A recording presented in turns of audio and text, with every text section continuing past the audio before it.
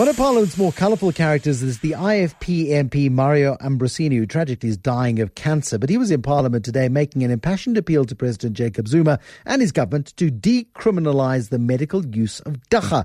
And he admits to illegally having smoked dagga in South Africa as an alternative treatment to his condition. And he's saying, I was supposed to die many months ago, but I'm here and I have the courage of taking illegal treatments in Italy and here in South Africa in the form of cannabis, marijuana or dagga. Otherwise, I would be pumped full of morphine and I wouldn't be able to speak to you, Mr. President, said Mr. Ambrosini in Parliament today. Well, government has gazetted a proposal for the legalisation of medical cannabis under the Medical Innovation Bill of 2014. Tonight, 5 reasons why government is considering this. Well, with me in studio this evening to talk about it is Neil Kirby, who's the head of the Healthcare and Life Sciences practice at Werksmans Attorneys.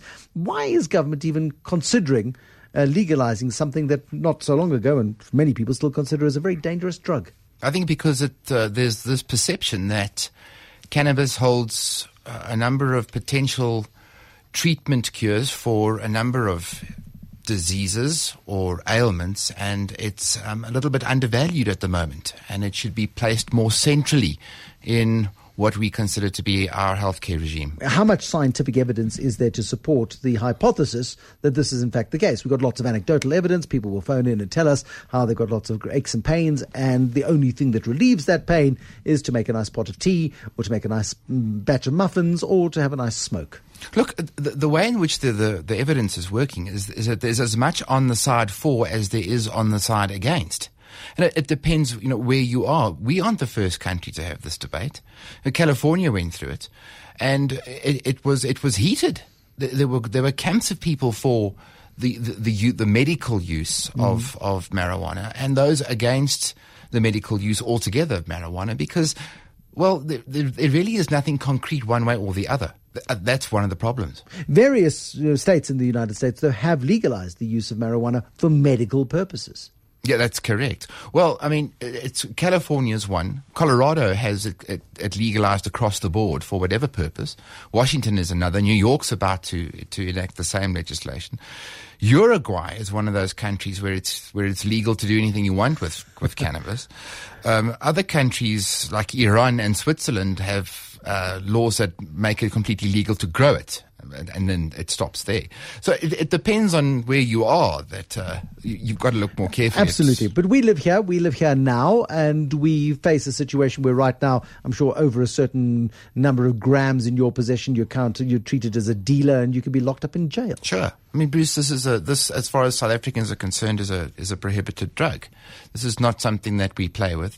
To a large degree, though, there has been a relaxation of cannabis use, possession, and so forth in certain quantities. I'm not saying that huge quantities don't attract a legal sanction, but in small quantities, there appears to be a trend of decriminalisation occurring in South Africa. It's just too much to police and it's too difficult to police. But doesn't, by legalising for the medical use of dagga, doesn't it add in a new requirement of even more policing? Doesn't it make it even more regulated? It does, because you need a whole bureaucratic infrastructure, so to speak, to police how much marijuana is in any particular institution, whether it's private or public, who is dispensing it, who is receiving it, and what are they doing with it. Yeah.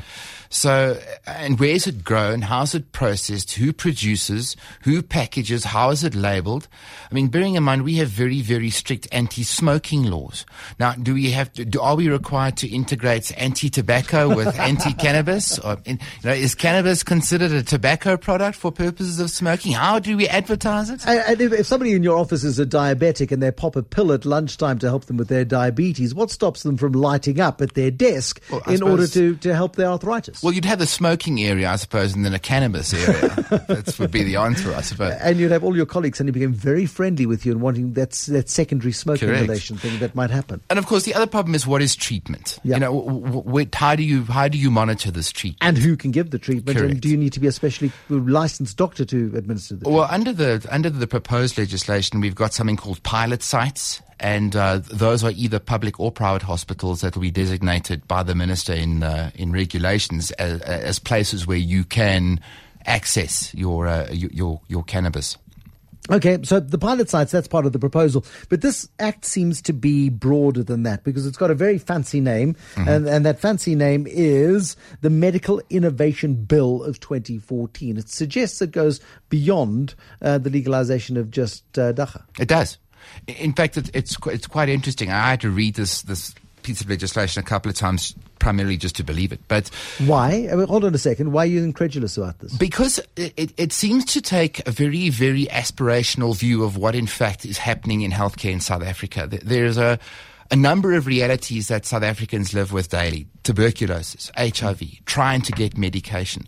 Even the simplest medication is sometimes an effort for a lot of South Africans to receive.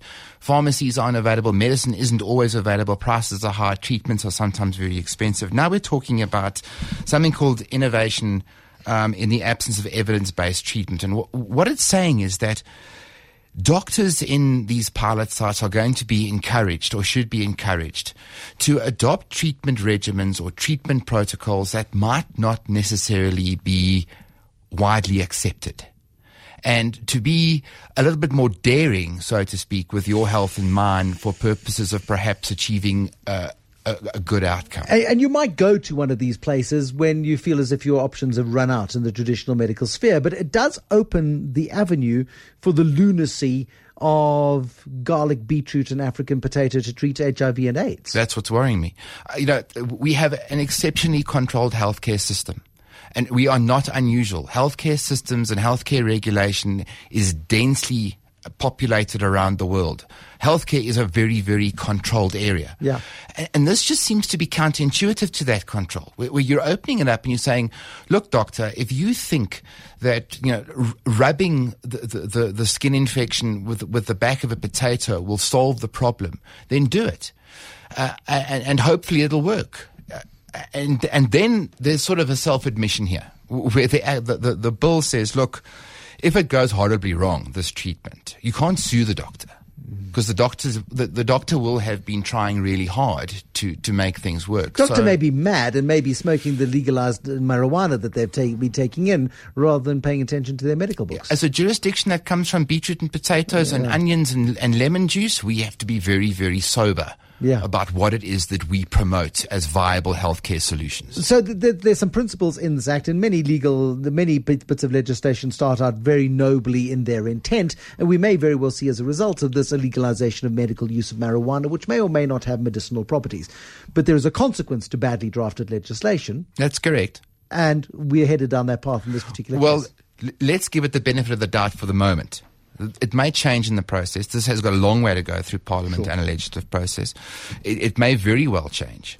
I'm not altogether convinced that the way in which this is currently drafted is restricted to the medical use of marijuana only. It does appear to be a matter of sharing the jurisdiction between the Minister of Health for medical use, but also, interestingly, commercial or industrial uses of cannabis, which is to be identified by the Minister of Trade and Industry and Regulation. So it seems to go a little bit further. Maybe there's some change in the South African climate in relation to what marijuana is or what it can do. Yeah, okay, but it's broader than that, and it's concerning from that perspective. Great professional discretion is the thing that scares you most in this particular bill. Yeah, greater professional discretion is what's being used. I'm not sure about that. Okay, so there's greater professional discretion, which is concerning. And then ultimately, if it reduces the cost of private and public healthcare, that is pretty good, isn't it? I don't know how cannabis does that. I don't understand the link between introducing something like cannabis, which carries an administrative burden and a legal burden with it as well. Yes, okay. I'm not certain how that reduces the costs of private or public healthcare. I don't see the two sitting together at all.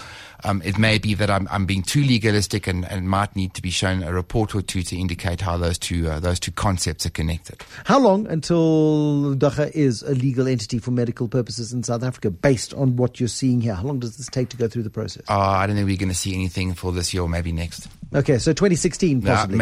Maybe possibly. And is this broader than just legalization for medical purposes? Because once you open that particular door, I don't know how you police the rest. Well, you see, I don't know how you can't, because if you make it available for medicinal purposes, somebody has to either grow it somewhere The economy of the Eastern Cape is going to boom. It could. Someone's going to have to grow it, which would then have to be legal. Someone's going to have to harvest it, possess it, process it, manufacture it, and package it. I mean, all of those people would have to be part of a chain that would be immune from prosecution. So to a large degree, if you're going to say it's okay for medicinal purposes and you're going to be relying on a homegrown industry, so to speak, then you're going to have to expand your regulation beyond the chap who's smoking it in a hospital. The law's a complicated place, and that's why they've got guys like Neil Kirby, who's the head of healthcare and life sciences practice at Werksmans Attorney, to keep an eagle eye on it. Government planning to legalise cannabis for medical use, but you've just figured out how complicated it really is.